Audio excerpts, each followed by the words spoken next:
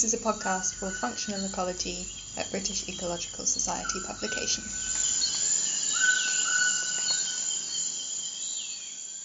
Hello, this is the Functional Ecology podcast, and I'm here speaking to Terry Williams, who is a wildlife physiologist and professor at the University of California, Santa Cruz. And we're talking about the first ever Kayla Grace review in functional ecology.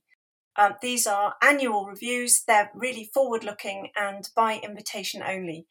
And I'm really pleased that Terry agreed to write our first Kayla Grace review. And the title is Hunters versus Hunted, New Perspectives on the Physiological Costs of Survival at the Top of the Food Chain. So hello, Terry. Hi, Emma, and thank you, everybody, for the opportunity to talk to you. You've been working on mammalian predator physiology for 30 years now. How did it all start? I am that old. The funny thing is, I can tell you just about the moment that it all started. And it was when I was 12 years old. And I had a copy of Life magazine that had just come out, and it was a journal about the big cats of Africa. And I saw that and I said, that's what I'm going to do with my life. Somehow I'm going to study big animals, especially African lions, and that will be sort of my life. I didn't really know what kind of biology I was going to do, but it all started with just looking at pictures in a magazine. Okay. Did you actually get to work with African lions in the end? The funny thing on that one, too, is that it took me my entire career. I worked on them just in the last couple of years. I finally did it. And it was a remarkable experience to go from 12 years old to, I'm not going to tell you how old now, and then be in Kenya with your first lion and say, I finally did it. Fantastic. So, yeah, I guess in general, working with apex predators sounds really exciting and rather dangerous. Can you tell me what was the most interesting thing that's happened to you, or the most interesting thing you've seen during your fieldwork? All right, I'm going to give you a choice here just because we have short time. So there's two stories. One is about that first lion that we did put our wildlife collars on. And then the other one is a story about a narwhal and an iPhone. Which one do you want to hear? The narwhal and the iPhone. Okay, so this is a story. We were working in Greenland.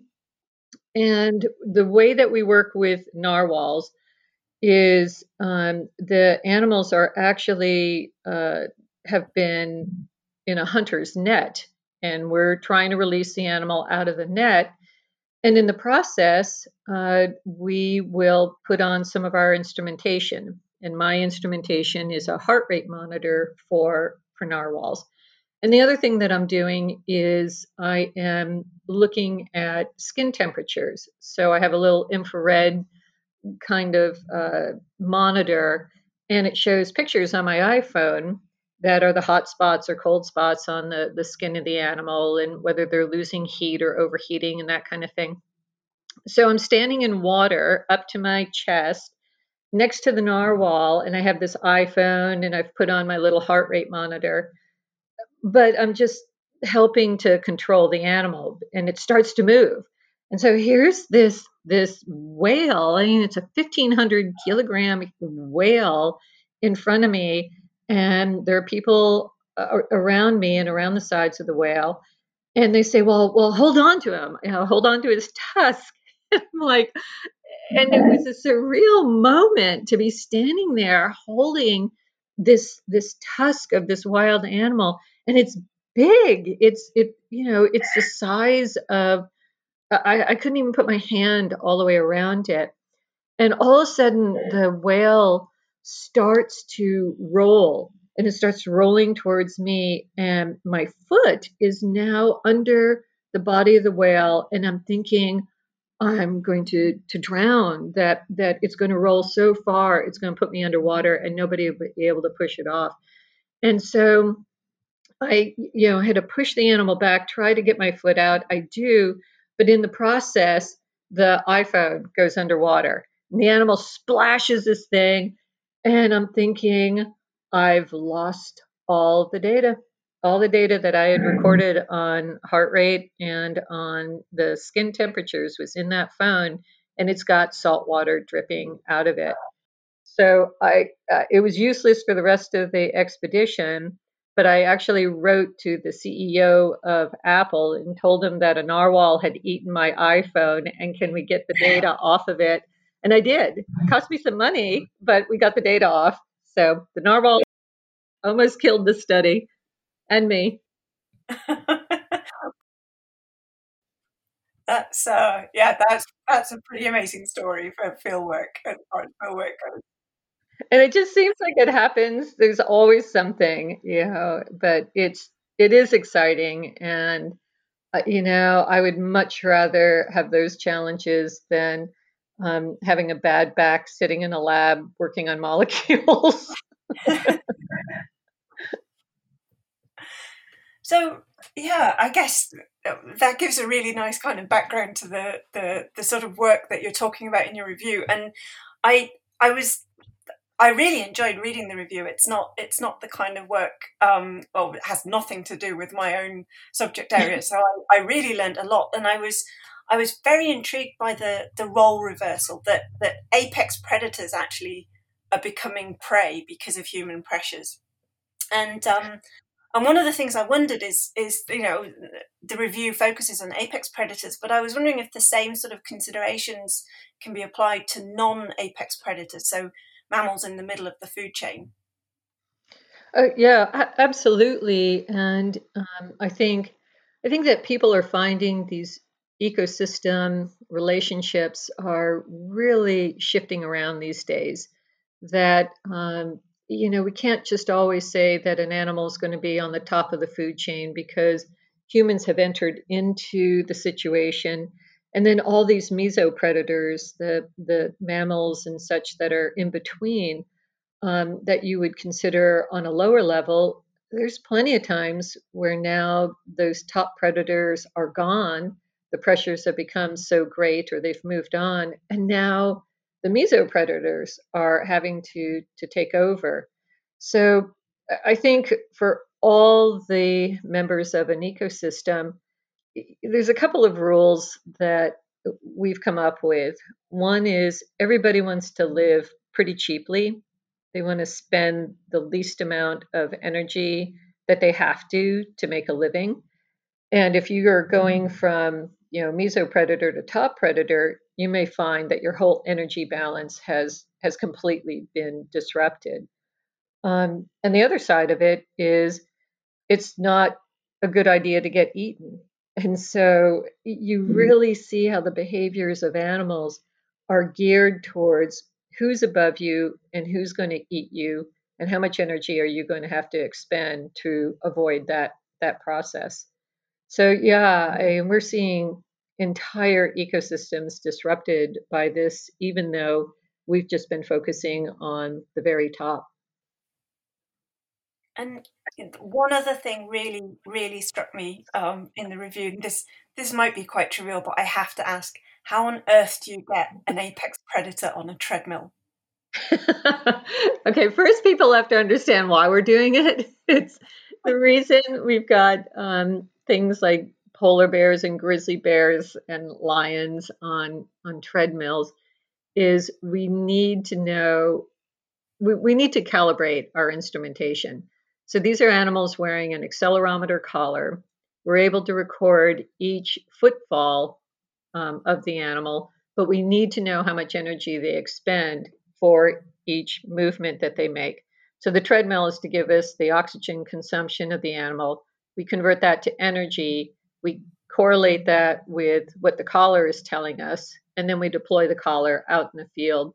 And we can say, it's costing a lion this much energy to move, a kilometer or 10 kilometers or run away from humans. So that's why we're doing it. It takes a lot of time, a lot of effort, and most people are not crazy enough to do it. But the trick is to have very good animal behaviorists or trainers working with you, a very tolerant animal who doesn't care about people being around, a big metabolic box, so a plexiglass box that's as big as whatever animal you're looking at. And for a polar bear, it's a pretty darn big box, which we put on a treadmill that's big enough to hold something that weighs, 300, 500 kilos, and then a lot of food. It takes food. So in the front of the treadmill is a trainer, and there's either a glove box or a hole in our metabolic box that we feed an animal's favorite food through. And for the big carnivores, a lot of times, like a lion, what you're talking about is chunks of meat. So you're just feeding chunks of meat, and they're like, I don't care what my feet are doing. As long as you keep feeding me food, I'll just keep moving. And so it keeps the animal facing forward when the tread is going, and you just work up. You start with them standing there, then you turn on the tread, and they're sort of wondering why they're going backwards, but they want to come up to the front to get the food, and they'll start walking, and then you increase the speed. But I have a funny story about a grizzly bear on a treadmill, if you want. Go for it. So the grizzly bears were actually part of a polar bear study and just general bears on treadmills. And for polar bears, it was pretty easy. Polar bears, if you give them baby food, they will walk for a long time. That was the favorite food on the treadmill. For the grizzly bears, they're more of an omnivore. So they actually loved walking on the treadmill if you gave them everything from pieces of hot dog to cookies. That's what grizzly bears like.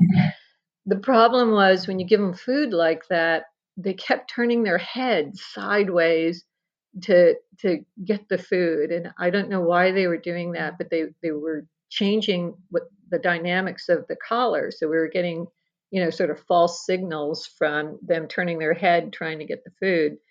Somebody comes up with the idea saying, well, bears like honey, and we know that the bears, we've been able to train them with honey water, so we'll just put one of these little bottles of honey water on the front of the treadmill, then they won't turn their head.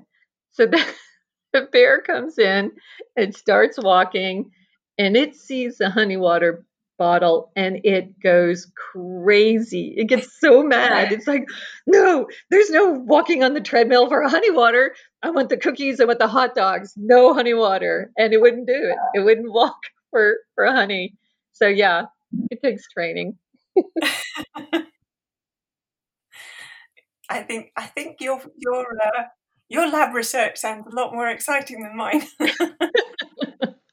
You know what? This is a whole thing. I enjoy it so much. And, the other half of it, for all the science and the fun and the crazy stories, it is serious. It really is, what we're seeing out in the wild, and sort of the loss of these species. That's the hard part of it, that we learn about these animals as individuals, and how they're built, and the biology that drives them in the wild. And what we're seeing over and over again is the conflict, that they are built for a world that almost is not going to be in existence in the near future. So yeah, there's a hard side too. That's the rough part of my job. Yeah. So how we're hearing a lot about species decline and species loss at the moment, and that it's always quite depressing. So how can we use your kind of research to help stem losses of apex predators? Yes, I mean, the whole point of what we're trying to do here is basically say, how is an animal built? What makes a lion different from a bear? What makes an Arctic animal different from a tropical animal? And we're trying to define what we're calling a biological Achilles heel. that there are things in the biology of these animals we study that are so unique, the essence of being a lion or a sea otter in terms of their biology. And we then compare that Achilles heel with what is happening in their environment. So for something, a simple example is a sea otter. Sea otter, you look at it and you go, this should not be alive. It's an animal with a fur coat trying to live in water all the time. And so you know that this highly specialized fur that keeps them warm is also their greatest vulnerability. That means an oil spill will wipe out a sea otter population really, really quickly. And we saw that during the Exxon Valdez spill. I worked on that spill and saw the devastation that happens with something like that. And it's simply because the animal's biology that made them able to live in a really unique way, a unique ecological niche, was vulnerable or made them vulnerable. And we see that over and over again. And that's what this research is about. It's to say you can't just have a regression on a line and say all mammals are the same or even all carnivores are the same. They're not. Everybody is built differently. And I think if we define what those limitations are, we're going to be able to define our impact on them as humans. And if we do that, we might have a chance of saving them. Okay, thank you very much. It was really great talking to you about your Yeah, work. thank you very much. It was a great invitation, fun writing the paper, and I hope people take a look at it because it's all about how animals are built. Yeah, I highly recommend it, even as a complete non-animal physiologist. So thank you so much. The highest praise indeed.